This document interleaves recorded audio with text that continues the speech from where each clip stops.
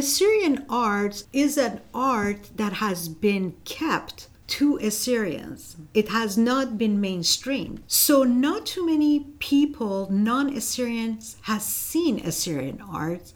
They don't recognize Assyrian art. They have not enjoyed Assyrian art. And this is a very, very unique art that deserves to be showcased and shown to the world.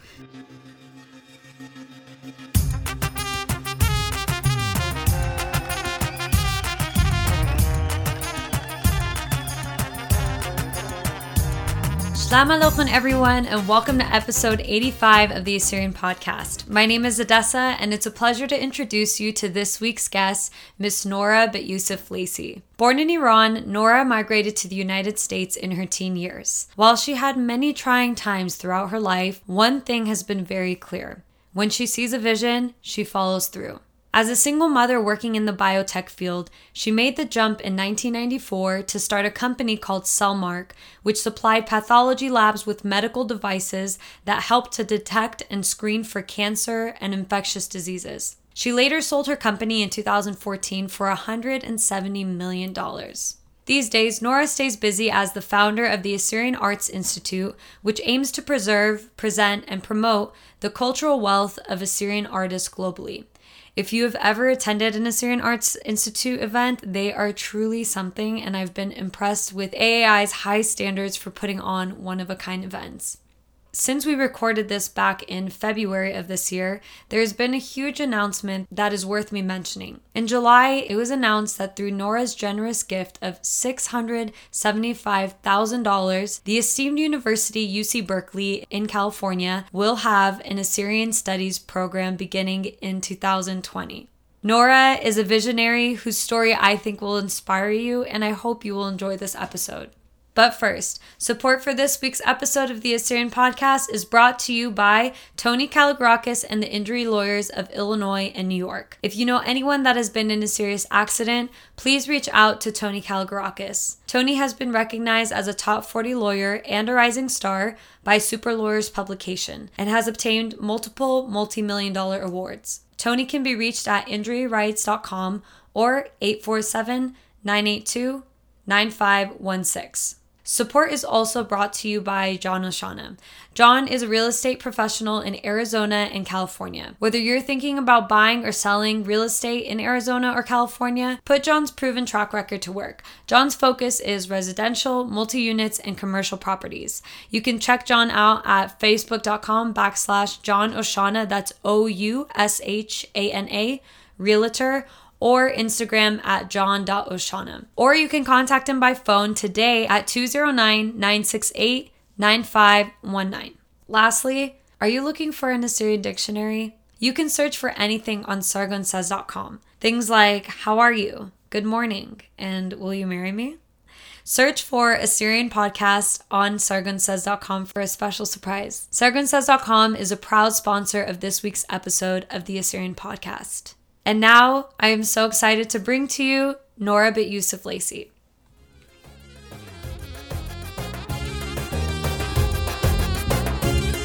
So Noura, in doing some research about you, I understood that your parents were born in Iran, that you were born in Abadan. Yes. And at the age of 15, Yes. You had moved from Iran to the U.S. Correct. I know that for myself, when my parents told me that I had to move schools from one location to San Jose to another, that I felt like my life was going to be the hardest thing ever and transition was going to be so difficult.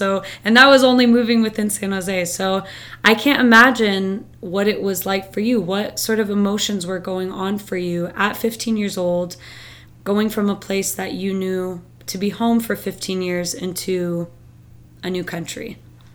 It's a very good question because me and my family, we were on vacation in U.S. when regime changed and in Iran, and it was not a place that my parents wanted us to be, and they decided to leave us here with the family. So this was during the time of the revolution? A revolution, exactly. So me and my sister, we stayed with my father's aunt. We finished high school here. I was 11th grade. Basically came here with not much knowledge of English, and I had to learn English here in US. So it was difficult. School.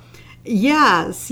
And I was very social in Iran. I had a lot of friends. I left them behind without saying goodbye. And thanks to Facebook and social media, now I have found a lot of those friends and reconnected. But at that time, it was very difficult, as it is for any 15, 16-year-old teenager.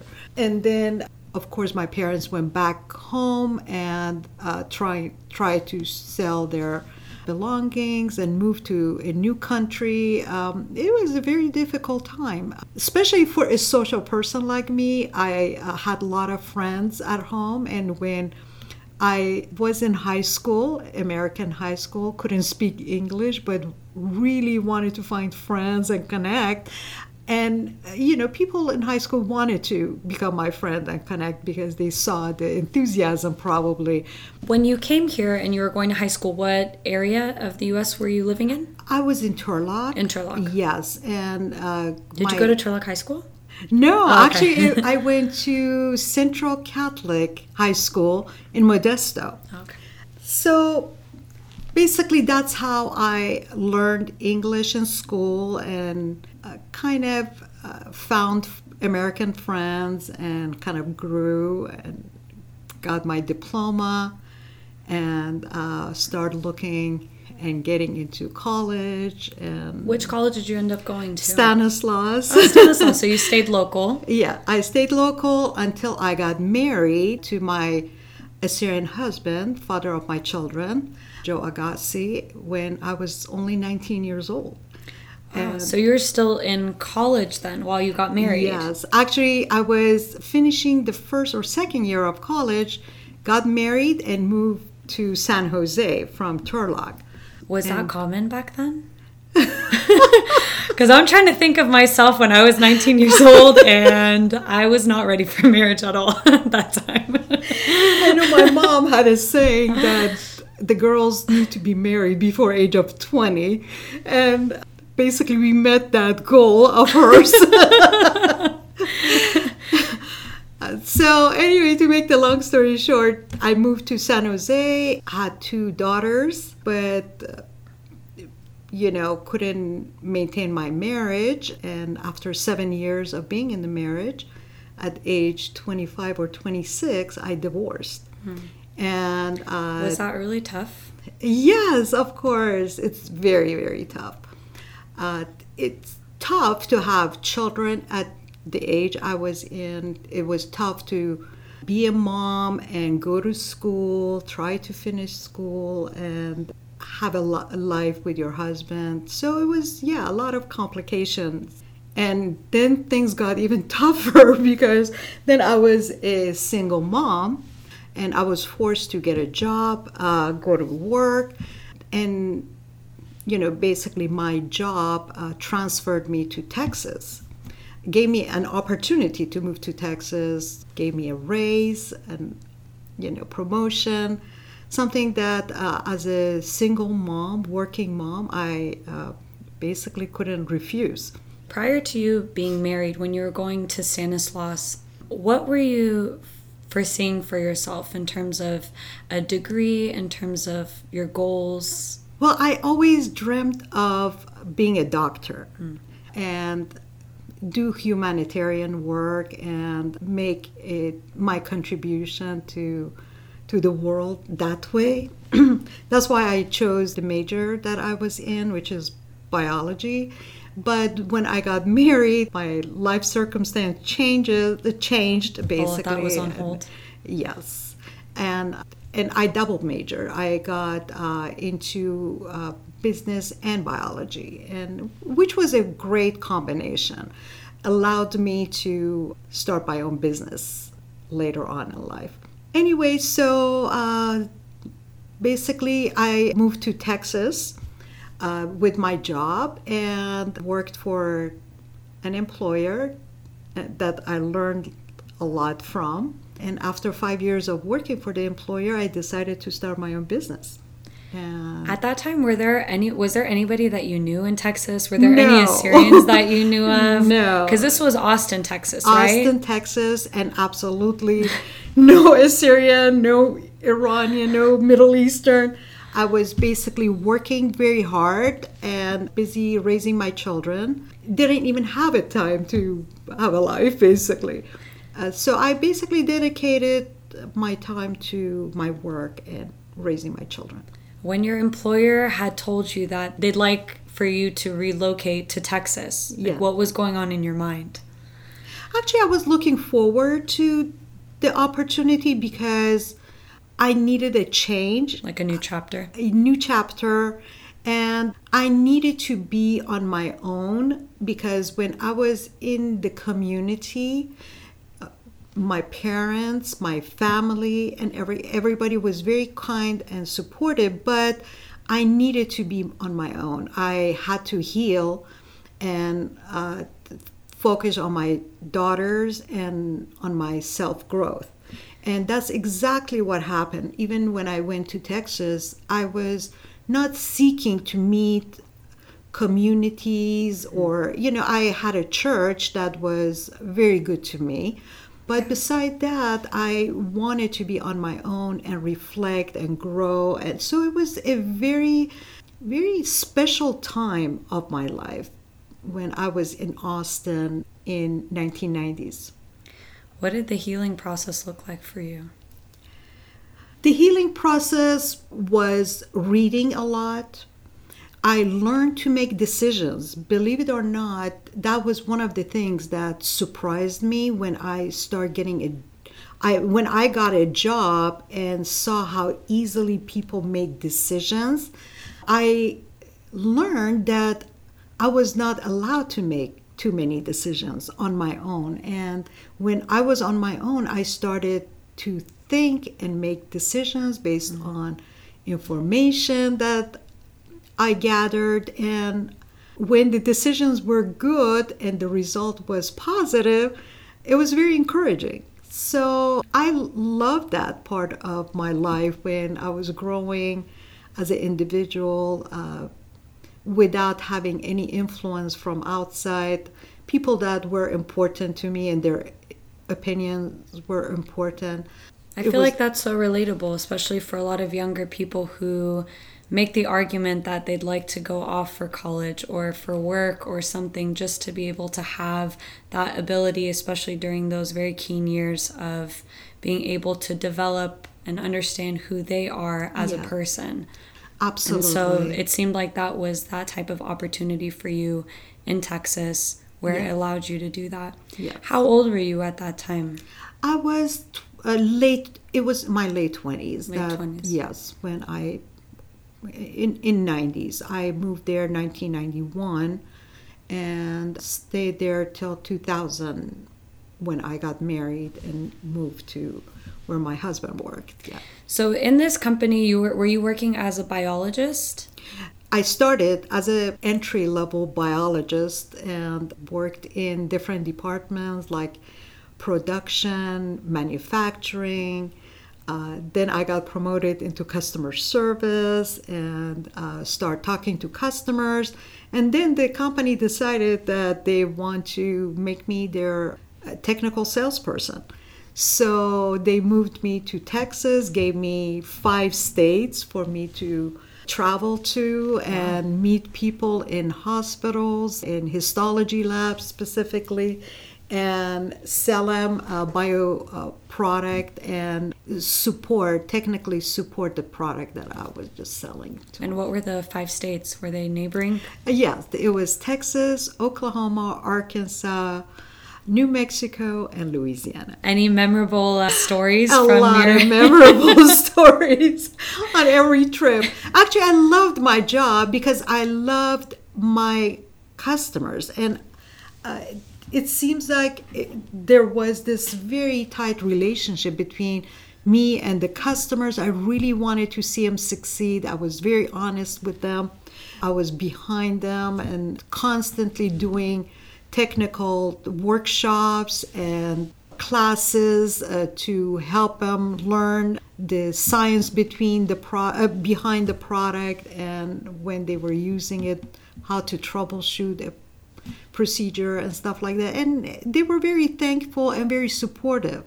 And they were the one I built my company upon. It was their loyalty to me and to my success that encouraged me to leave my former employer and start my own business in the same line as I was before. So to me, like, that sounds like a huge leap of faith. Yes, you're familiar with that area of work, but what ultimately led you to that decision to say, you know what, I feel confident enough and I think I've got something here, and I'm gonna go ahead and try this out and open up my own business?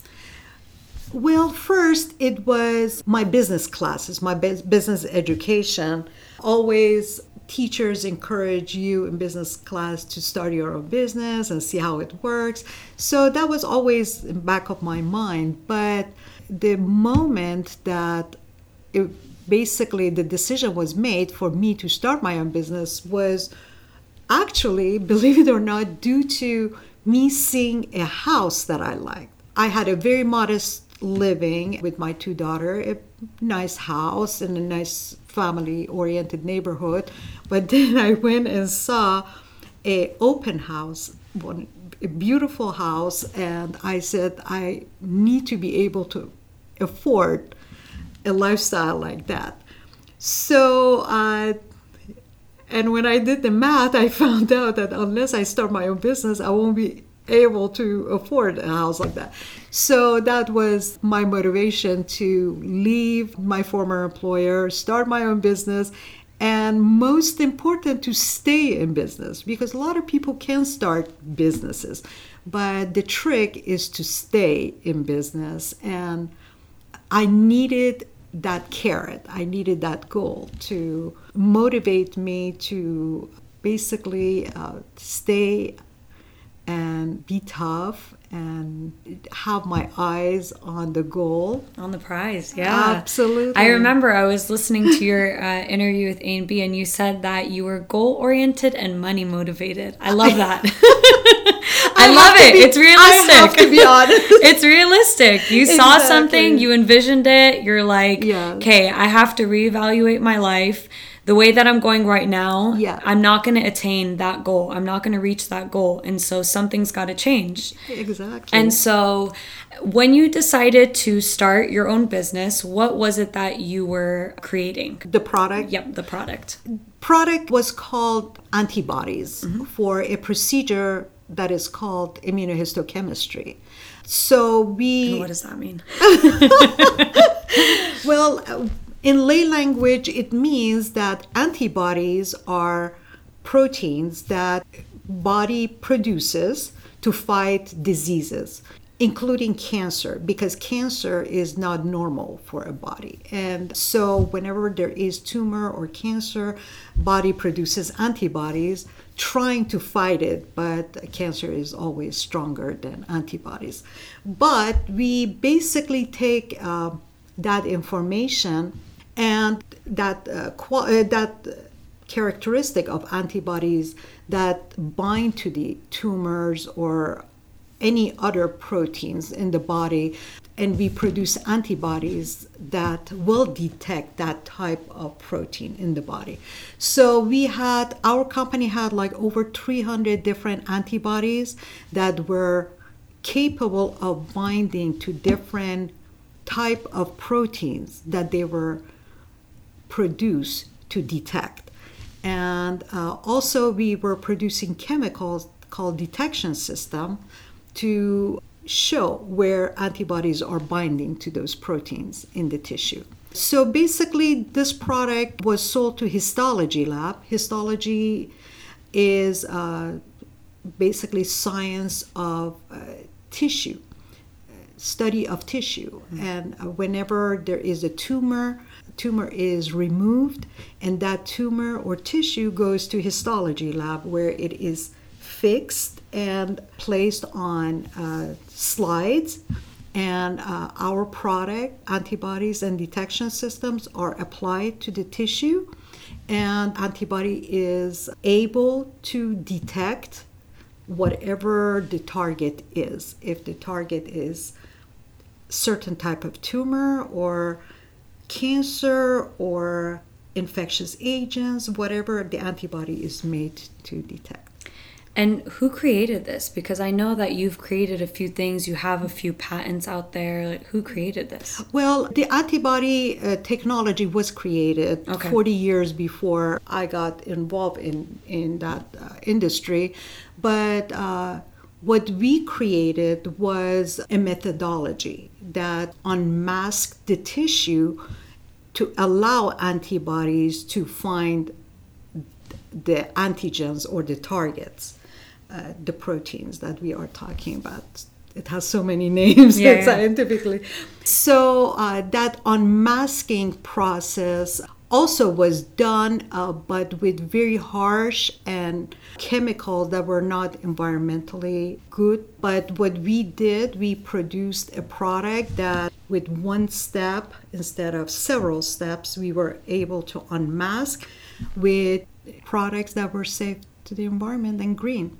Could you just walk us through what was going on in your mind from the beginning stages of this business? You know, what were you envisioning when you were creating this? How did it exactly begin? What were some of the challenges? I was looking for a better, safer, quicker method to do the unmasking, talking about that particular pattern, because the gold standard method was several steps in organic chemicals, and then the disposal of those chemicals were challenging, and the unmasking was not done properly with those chemicals. So I was trying to see if we could find a way to improve. So usually that's how inventions happen. You see a problem and try to find a solution. Exactly. So, and we did. And we patented, and it was a very important patent to the current buyer and owner of my previous company. Like, you must have been so proud to have helped create that patent. Yes, I cannot deny. It was a thrilling feeling. It was innovation. I loved my industry. I loved what I did. And when I was able to improve and make the life of people that supported my business and purchased my product easier and better and safer, it was a good feeling. When Cellmark was first created, how many employees did you have? And how many customers did you have? And how did that grow throughout the years? Well, Cellmark had a very humbling beginning. We started with 2 or 3 people, and out of my business partner's kitchen sink, to be more specific. Wow. And then pretty soon, because we knew the customer and customer wanted to see our product and our business succeed, they supported us. And pretty soon we needed bigger space, so we moved into a business building, our first business building in Austin. And that's how it started. And then the company started doing more business, more customers, more opportunities, and grew from there. What year was this that Cellmark officially opened for business? The company started in 1994, and we had to take one step at a time and make sure that the growth was controlled, because we couldn't grow too fast and out of control and compromise quality. Yeah. So quality was number one in our business. And basically grew from there. More customers, we grew beyond the immediate geography, hired salespeople, placed them in different strategic areas in the country. So we were all of a sudden selling to hospitals throughout the U.S., and then we hired a sales manager that had international sales experience, and we started selling internationally. And when I sold the company in 2014, basically we were selling throughout the world. When you were first starting it, like, did you envision that that's what was going to happen, or were you thinking it was just going to be something domestic? No, I was hoping. You knew. Absolutely. You knew. You had high hopes for this, and it delivered. Absolutely. Yes. The product quality was excellent, and we didn't want to hold the company back. So we were doing whatever we had to do to make sure that the product is known to the market that is interested, and hoping to sell it to as many people as possible. Something that I pulled from the talk that I heard with you on A&B was that, so at some point during this process, you remarried. You got remarried. Correct. Yes. Yeah. And your husband had a model of treating employees with fairness and having them feel like they're valuable. How important is that for a company, would you say, in terms of upkeeping, employees and sustainability? Yeah, that's a very good question, because it is very important. Employees work for employer that they like, and they usually leave, or they don't work as hard or passionately if they don't like or don't believe in the vision of the employer or the company. So yeah, my husband came into the picture basically as the medical director. He's a pathologist. We needed a pathologist at the business because one of our big clients, which is now Roche Pharmaceutical, required the company to have a pathologist on staff. Perfect. Yeah, we hired him, and he was the right fit. And then I knew him because he was a previous customer from my visits to the hospitals. He was a very supportive person to the business from the get-go. But then I asked him to come and work for us because we needed his skill set. And he brought his kindness and compassion to the business, because when we were a small business and very few employees, there were just so much to do. We had to wear so many hats. There's so many orders I had to take and pack and ship and manufacture and do all this. Sometimes you don't have time to focus on the need of your employees. And when my husband came, and worked for us, that was very important to him, that employees were treated right and they were happy and they were producing quality product with enthusiasm. So I really appreciated that. Did you get married through that process, or was this before, after? No, first he was my employee. Yeah, he worked for me. I was the president of the company. He was my medical director, my basically right hand. And then we knew each other, but it was not a romantic relationship. But then it changed, and we learned that we can not only be a great business partners, but also partner in life. Especially with the kindness, I just needed that emotional part of bring emotions into the business. I think that is very important. And kindness and care, and that made a difference. Absolutely, especially when you're working for an employer. I mean, you want to feel valued. Exactly. You want to feel like the work that you're doing is not only important, but that you feel like you are an important part of that company. And so when anyone feels that way, whether it be in a relationship or a work environment or anything, they're more likely to stay when they feel valued, like they feel like they have a purpose and that they truly feel like they are a thread, a part of that company. So, but I might add is that as an entrepreneur, I don't think we need that as much as people that are not entrepreneurial. We don't do things for recognition as much as we do it because we have a personal goal to reach. So for us, being recognized or appreciated is not as important. So when you're trying to treat people the way you like to be treated, sometimes that factor is not on top of your list, even though I saw when my husband came on board, the way he was treating people, how they enjoyed it. I made him in charge of that part of the business, and he did a great job. Everybody loved him and everybody was happy. I was happy. So I think that's actually a very valid point, is that you, as an entrepreneur, you had a very you had a vision, you had a goal, and sometimes it's hard to be able to then concentrate on those components of it. And so how fitting and how amazing to be able to have a partner that is able to concentrate on that, because together that creates for a really dynamic duo. Exactly. Actually, that's what attracted me to my husband. Was with him, I was a better person.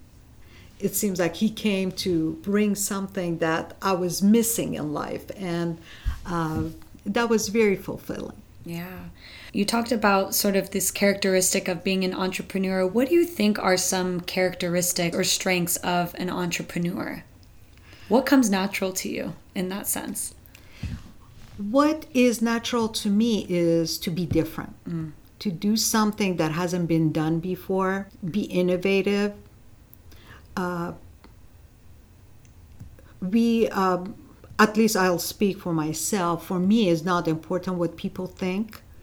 It's important what I think, and if what I think and do is morally right for me, if it's legal, if it's moral, it's good. So as long as I'm happy with that, people's opinion don't matter. Of course, I have very important people in my life that I value their opinion, like my parents, like my siblings and stuff like that. But even that, I make the final decision on my own. That's something I learned and enjoy learning when I moved out of San Jose and went to Texas, and I was on my own, reflecting and growing. Mm-hmm. So you sold Cellmark in 2014 to a pharmaceutical company? Correct. Okay. Yes. We sold it to a company called Sigma, where Sigma at the same time was sold to Merck. So Cellmark is now part of Merck Pharmaceuticals out of Germany. I am very happy and content because the employees that worked so hard for Cellmark have opportunities. Being part of a bigger company gives them more flexibility to move in different directions and do different things, grow and experience different positions that sometimes a smaller company is more limited to offer that opportunity compared to a bigger company. So now that they are part of a bigger company, they have more opportunities. Yeah. But that was like your baby. Was that difficult to sell it to another company? It was difficult before I sold it. But it was the day after I sold the company, I basically was relieved because I sold the company to the right buyer. So actually, for a long time, there were a lot of people that wanted to buy the company, and I was unable to part with the company, and until this buyer came, and it was the right buyer. They call it strategic buyer. That basically I was proud and honored to hand the company to, and knowing that they are going to take the company to the next level. So when you sold it, how many employees did you have at that time, and how many people were you serving? Like, was Cellmark serving? It was over 100 employees that we had, and we were basically serving histology labs throughout the world. Wow. And so did that close the chapter for you in terms of Texas, or did you stay in Texas for a while after that? No, actually, I was in Texas till 2000, and then I married my husband, who was practicing pathology in Arkansas, and we moved back there so he can continue, until I totally discouraged him to leave Cellmark or not focus on Cellmark. Now Cellmark was our company that we wanted to grow together as a couple, as partners. So basically we moved to Arkansas for 5 years. until company grew to a level that we needed more employees. And Arkansas is a very small state. I did my state report on that. Fun fact, 5th grade. Oh my goodness. Little Rock, Arkansas. Exactly. Yeah, people were very nice and very welcoming and proud of the company and the technology we brought to their state. But unfortunately, we did not find the right talent that we needed at that time, because a lot of the industry was changing, a lot of regulations, FDA requirements. We needed quality control, quality assurance to take us to the next level, especially to international market. So we had to move the company back to California, where there was more resources, and still there is a lot of resources in California in biotechnology that we could hire and take advantage of. And where in California? We moved to Sacramento area, a suburb called Rocklin, and it was a very good move for the company. It was not in the hub of biotechnology where we had to compete for employees or business, but it was plenty to give us the type of employees we were looking for a small business to bring on board. In today's interview, it was actually with the founder, Steve, and he spent some of his time, he was born and raised in Turlock, but he spent some of his time during his school years in Texas. And it was during that time that he was away from Assyrians. There was a few Assyrian friends that he had there, but he was away from Assyrians, that he also similarly had that experience of needing to reflect and understanding better of who he was. But it was also this like new sense of appreciation or newfound appreciation from being distant from the community for a while, and then going back into it to realize what are the gems of that community. Yeah.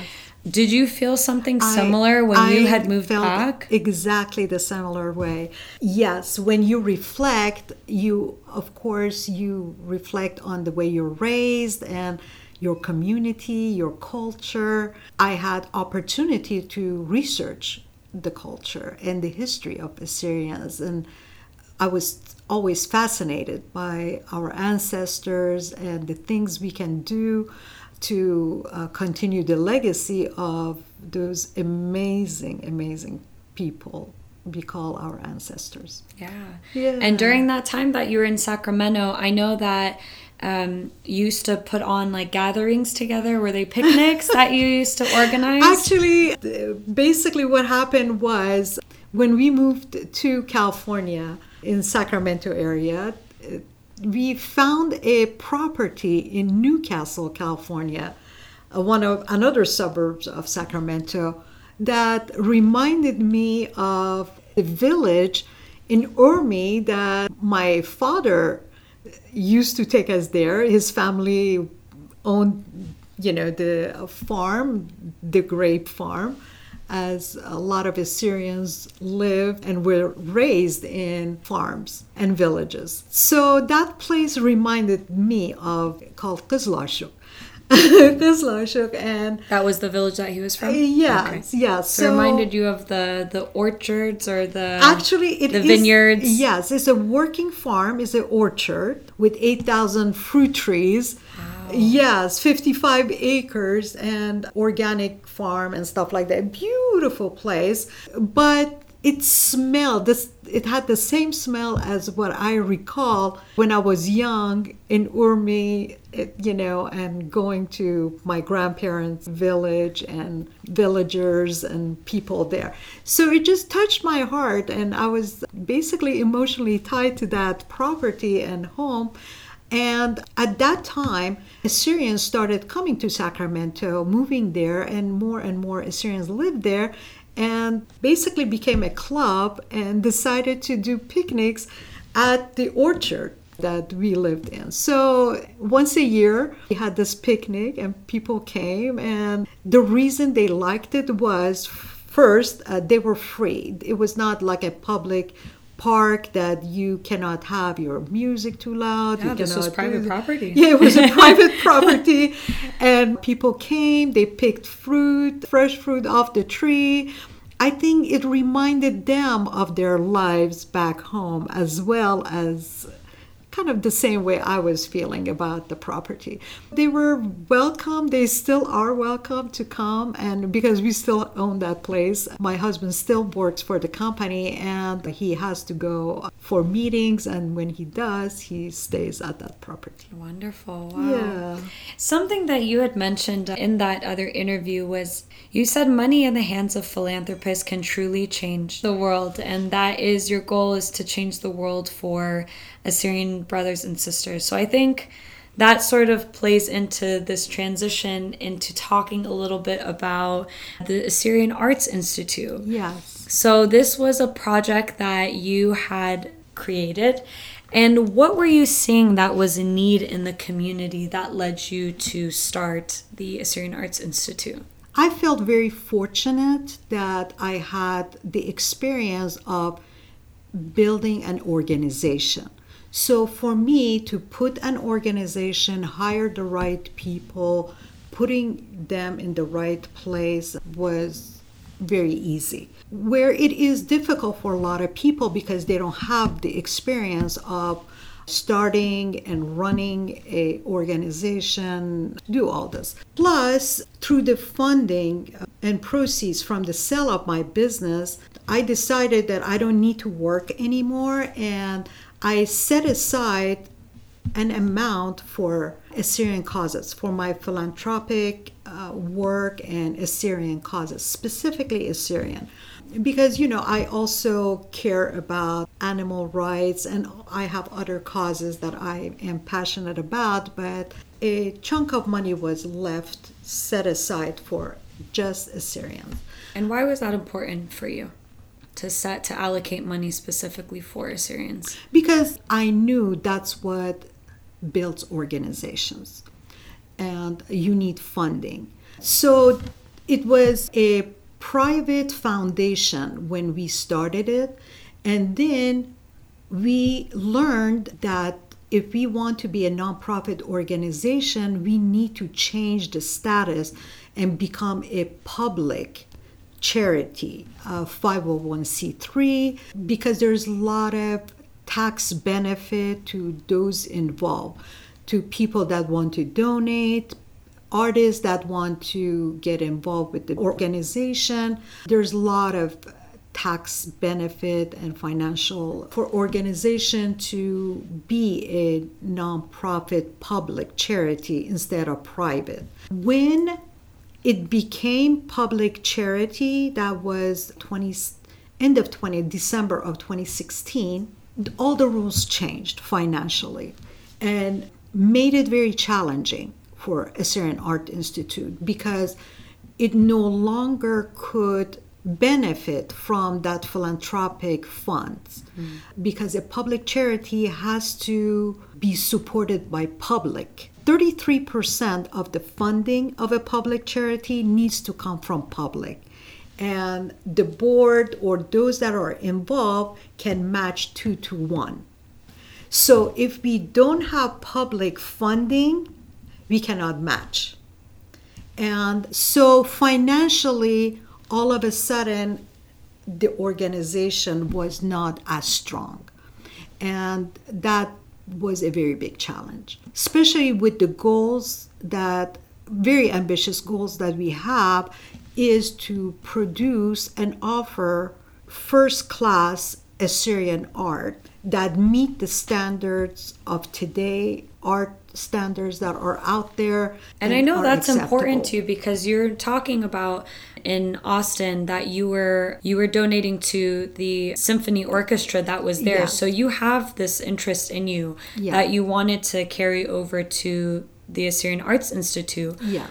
What is it about Assyrian art that draws you in? Assyrian art is an art that has been kept to Assyrians. It has not been mainstreamed. So not too many people, non-Assyrians, has seen Assyrian art. They don't recognized Assyrian art. They have not enjoyed Assyrian art. And this is a very, very unique art that deserves to be showcased and shown to the world. For people to know that we exist, we are a living culture with art, and prove our continuation from our ancient ancestors. Because another problem is not to, scholars don't even believe we exist to start with. And that's a shame, because we do exist and there is many of us. But if we keep things to ourselves and the world doesn't see the beauty of Assyrian arts and culture and heritage, and all they hear when they hear is negative stuff like sacrifices that our people have to make living in geographies that are not supportive of Christians that we are. These are the things that people start talking about Assyrians usually, and that's the time they realize that there is a group of people that are called Assyrians, not Syrians, but Assyrians. But I think Assyrians have a lot more to show for. They do have challenges, but they have strengths. So we have enough organizations that stand behind compromised Assyrians back home. But I felt like we needed organizations to show the strength of Assyrians, kind of to balance this. We cannot only talk about the weaknesses and our challenges. We have to balance that with our strength. And we have a lot to show for and be proud of. I learned that by talking to experts, art experts. I developed a relationship because I always been interested in art. So I have many friends that are art enthusiasts or professional art leaders, world-renowned art leaders. And I talk to them about Assyrian art, and they confirm based on their experience and knowledge where we stand, and they find our art fascinating. So you mean to tell me that there are non-Assyrians who actually care about the work that and the culture of Assyrians? It's not just Assyrians. Absolutely. Actually, to tell you this much, we had an exhibit where I think you were there too. We curated Nahr el-Malki's, and if you notice, 30+% of people that came to that curation bought ticket and then ended up buying some of Nahr el-Malki's paintings were non-Assyrians. So we basically opened the door to non-Assyrians to come and be exposed to Assyrian arts. And could you talk a little bit about some of the initiatives that Assyrian Arts Institute has done? Because there are programs that through AAI that are very original and haven't been done before. And so what have been some of those initiatives? Well, I think, there has been organizations that have done Assyrian arts for Assyrians. But one of the things we are doing differently probably is our art leaders are world-renowned art leaders. And why do we pick them first? Because they're coming with wealth of knowledge. Because they have a history of making it big in their profession, and they could serve as an ideal role model for our Assyrian artists who want to be where they are and become world-renowned artists one day. So definitely they are a good role model. Second, they are very well connected, so we can get a lot of attention paid to Assyrian art through these leaders and the friend of these leaders or the connection of these leaders. So that is also very important in order to mainstream Assyrian art, because we do have a lot of talents, but if non-Assyrians don't see it, they don't know where it is, and they don't get exposure because nobody told them about it, then it stays within our own community and the beauty of our art is not known to the world. So I use, for example, Armenians as a nation that has beautiful art and have done a fantastic job to mainstream their art. They are in festivals like Thanksgiving parade, Macy's Thanksgiving parade in New York, which is reputable parade in the whole world. They dance and perform in White House on important stages. They are very successful in mainstreaming their art and having people of the world pay attention to their Armenian causes. I am hoping one day we will do that, and I think we're on the right track to do that pretty quickly. What event with AAI are you most proud of so far? Every event is very special. I think if I have to pick one, I won't deny to say Assyrian Women Choir. Because I used to sing in Maestro Nebu Esabe's choir, and I was one of his soloists. And I have a passion for choirs and camaraderie that goes with singers together, It's just a very, very nice place to be when you are with your choir members producing a program and performance together as a team. Can you sort of describe what the experience was like and what it entailed for listeners who may not be familiar with what that event was about? Assyrian Women were 9 classically trained Assyrian professional vocalists, all females, that we basically had to look for them for a couple years to find them, because world-renowned choir conductor had a requirement that these women had to sight sing, basically know the music and be able to sing off of music. So they had to be very strong musicians and singers. And me and a lot of other Assyrian singers, we have very good ear. We have learned to listen to music and maybe even looking at the notes going up and down and following that and trying to sing. But when you are working with world-renowned conductor, you need way more than that.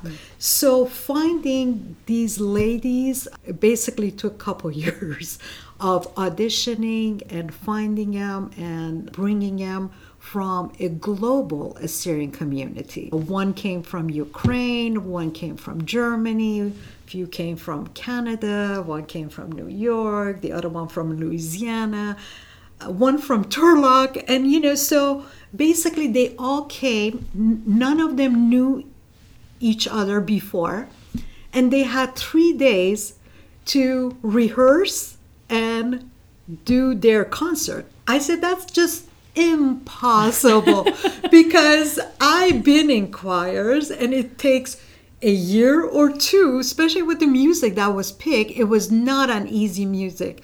It was a lot of very sophisticated music plus few popular Christmas carols that everybody loves and they want to hear during Christmas. So this was a Christmas concert, but most of the songs were just very complicated and hard to perform.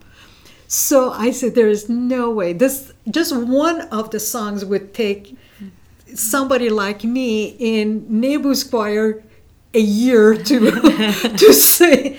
How can these girls sing it in 3 days and perform it? So I was like sweating and I said, there's no way.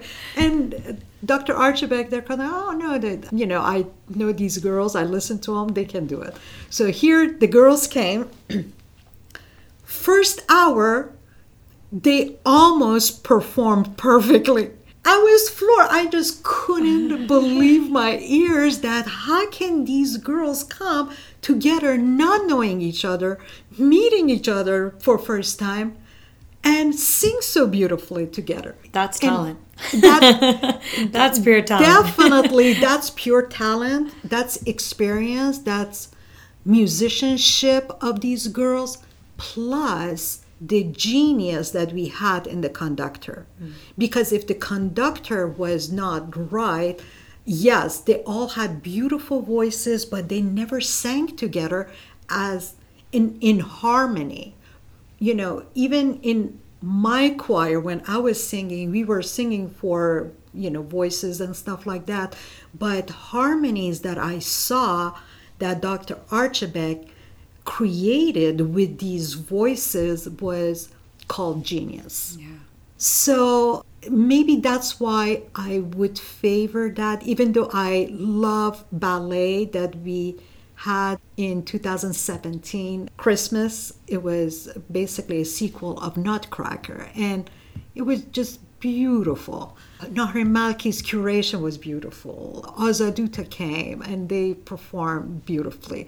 So it's hard to say which one I favor, but because of my involvement and my past in choir, I really, really appreciated what 9 beautiful Assyrian female vocalists did in 3 days rehearsal before 2 amazing concerts. I could see why. During your time with AAI, have there been times where people are like, Nora, Manshi Bassett, Nashadian, Layalpi, they don't know these things, you're wasting your time, you're wasting your money, you're wasting your efforts, don't bother, put it into something else? All the time. And what leads you to drown that out and remember why this is important for you? Well, you're talking to an entrepreneur. I'm visionary. I envision where Assyrian Art Institute is going, and I envision it in 5 years from now. I envision it in 10 years from now. My mind is trained to envision, and when I hear people say stuff like that, for me, they're noise.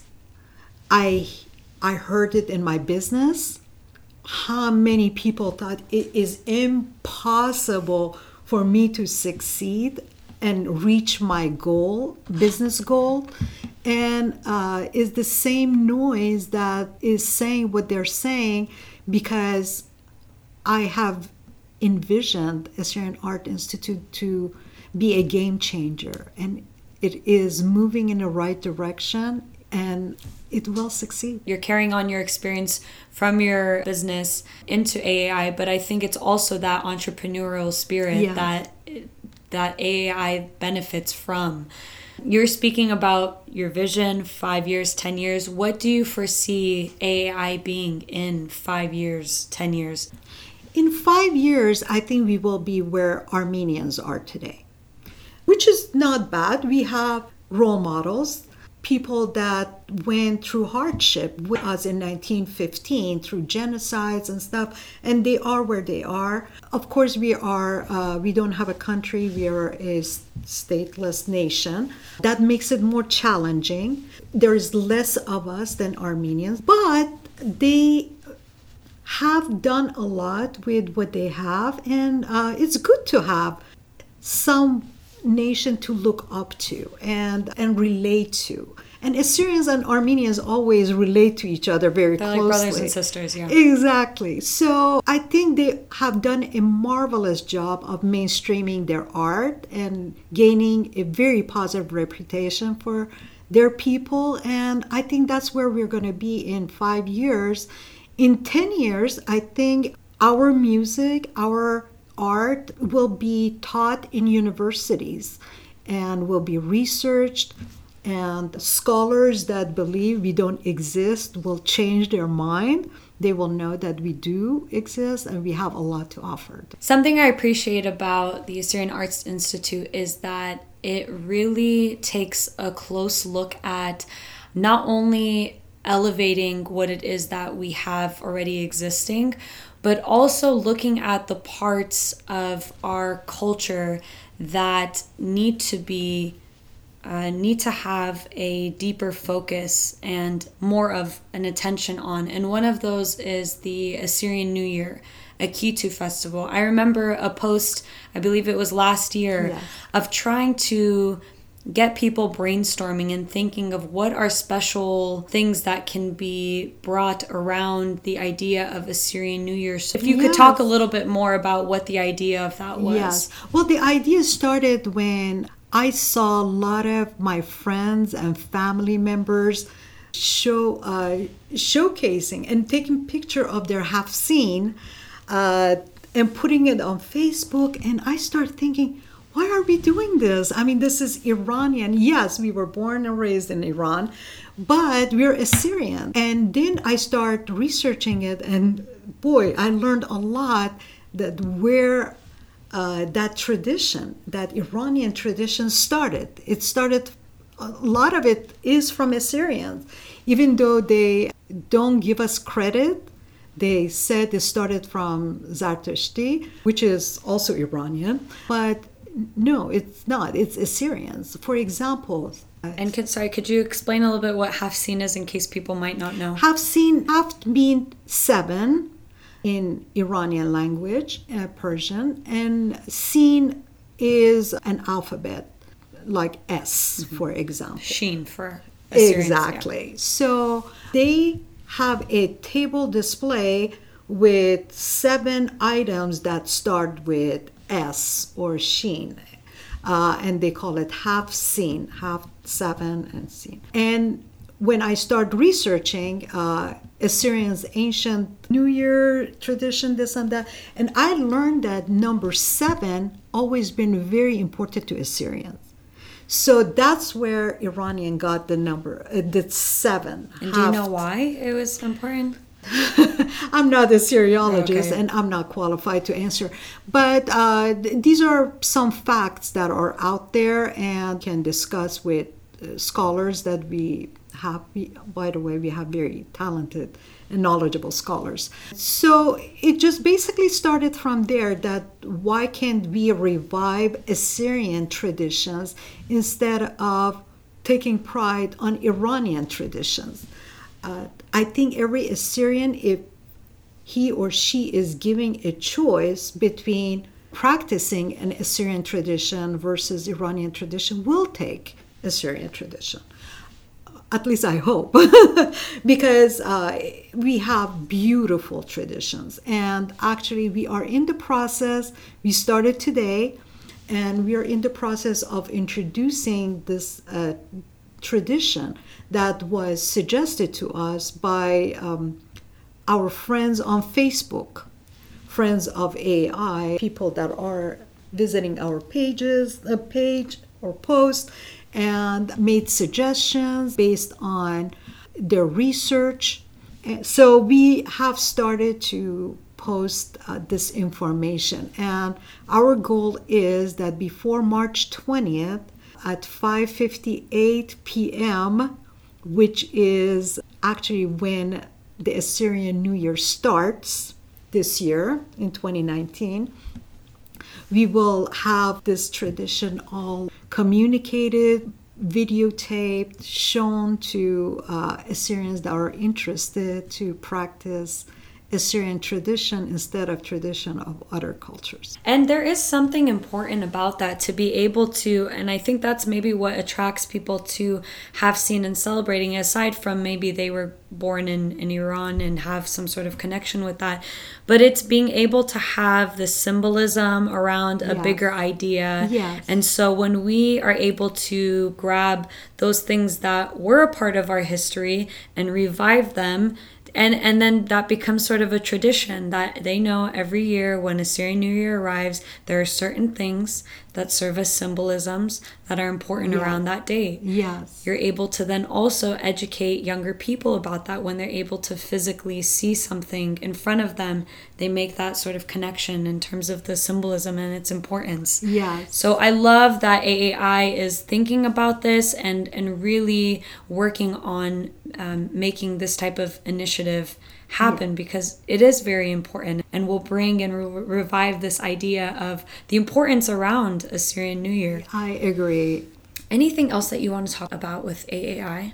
Just want to let Assyrian artists know that we are here very respectfully appreciating their talent, to join us, work with us, because we have unbelievable resource in a sense of mentors that we have picked and assigned to be available to them. The resources that we have in, it's a human resource, in the leaders and mentors are priceless. No money in the world can buy these people. For example, Dr. Charlene Archibek, who is now world-renowned first female PhD choir conductor in the world, came and conducted Assyrian women. She was a choir conductor for so many years. Then she retired. She moved up. She doesn't conduct choirs nowadays unless, there is a special occasion, but she was willing to basically to do that, and she did it free of charge. For me, that is just priceless, because her services are priceless. How do you put a price on talent of Charlene Archibek, for heaven's sake, So these people are available to Assyrian artists that one day they want to be Charlene Archibek or another person that is world-renowned artist. They can at least use them as a mentor. They can learn from them. They're available to teach, and we want our artists to have that opportunity to enjoy that benefit. You mentioned mentorship. Growing up, did you have mentors in your life, whether it was life before starting your business or during your business, or as you were starting to think about AAI? No. Unfortunately, I did not, and I wish I did. I had a very kind and wise father that gave me very good advice, but my father was an attorney and not an entrepreneur in business. So I never had a mentor to work with me and help me out. I had to learn a lot of life on my own by reading, by researching on my own, and by observing, trying to make right decisions, minimize the wrong decisions. Because I learned that the better decisions you make, the faster you grow and advance. And I also learned that every mistake I make, it puts me back a few years or challenge me and challenge my life and my happiness. So knowing what you know now, yes, what would you tell a younger version of you, assuming that it isn't what you just said? Well, I would say that that person is lucky to have resources that AI or myself can provide. As a mentor, I am willing to invest time and energy in a smaller version of me, an entrepreneur, a Syrian that wants to start a business or a company. I can give advice at no charge, of course, and be a mentor if somebody wants to have a life like mine. That's beautiful, and thank you for sharing that, because I think many Assyrians can agree with that. I know myself personally as an Assyrian woman, it is very hard to find other Assyrian women that I can consider mentors, and a lot of it's just that men have been in their fields a lot longer than women have, and so this is something, at least within our modern history, that's still relatively new. So I appreciate you saying that. For our listeners that are listening from all throughout the world, what is one thing that you would tell them? Dream big and give back to the world. It's not all about us. Actually, there is more fulfillment when you give back than when you take. Have observed some people have not experienced that fulfillment because they have enjoyed what they have on their own. But it takes people to the next level of enjoyment when they give back, and they see when they give back how changes the world and makes the world a kinder and better place. And I'm not talking financial, I'm talking about emotional and intellectual, because we can give back so many different ways. Some people think giving back can only be possible financially, but no. If somebody is willing to share their experiences, if somebody is willing to mentor others, young people, if somebody is willing to volunteer and spend time in a cause that they are passionate about, help people, help animals, and make the world a better place. Thanks for listening. We produce new episodes every Tuesday, so if you love what you hear, subscribe to us wherever you're listening to this, and we'll see you next week.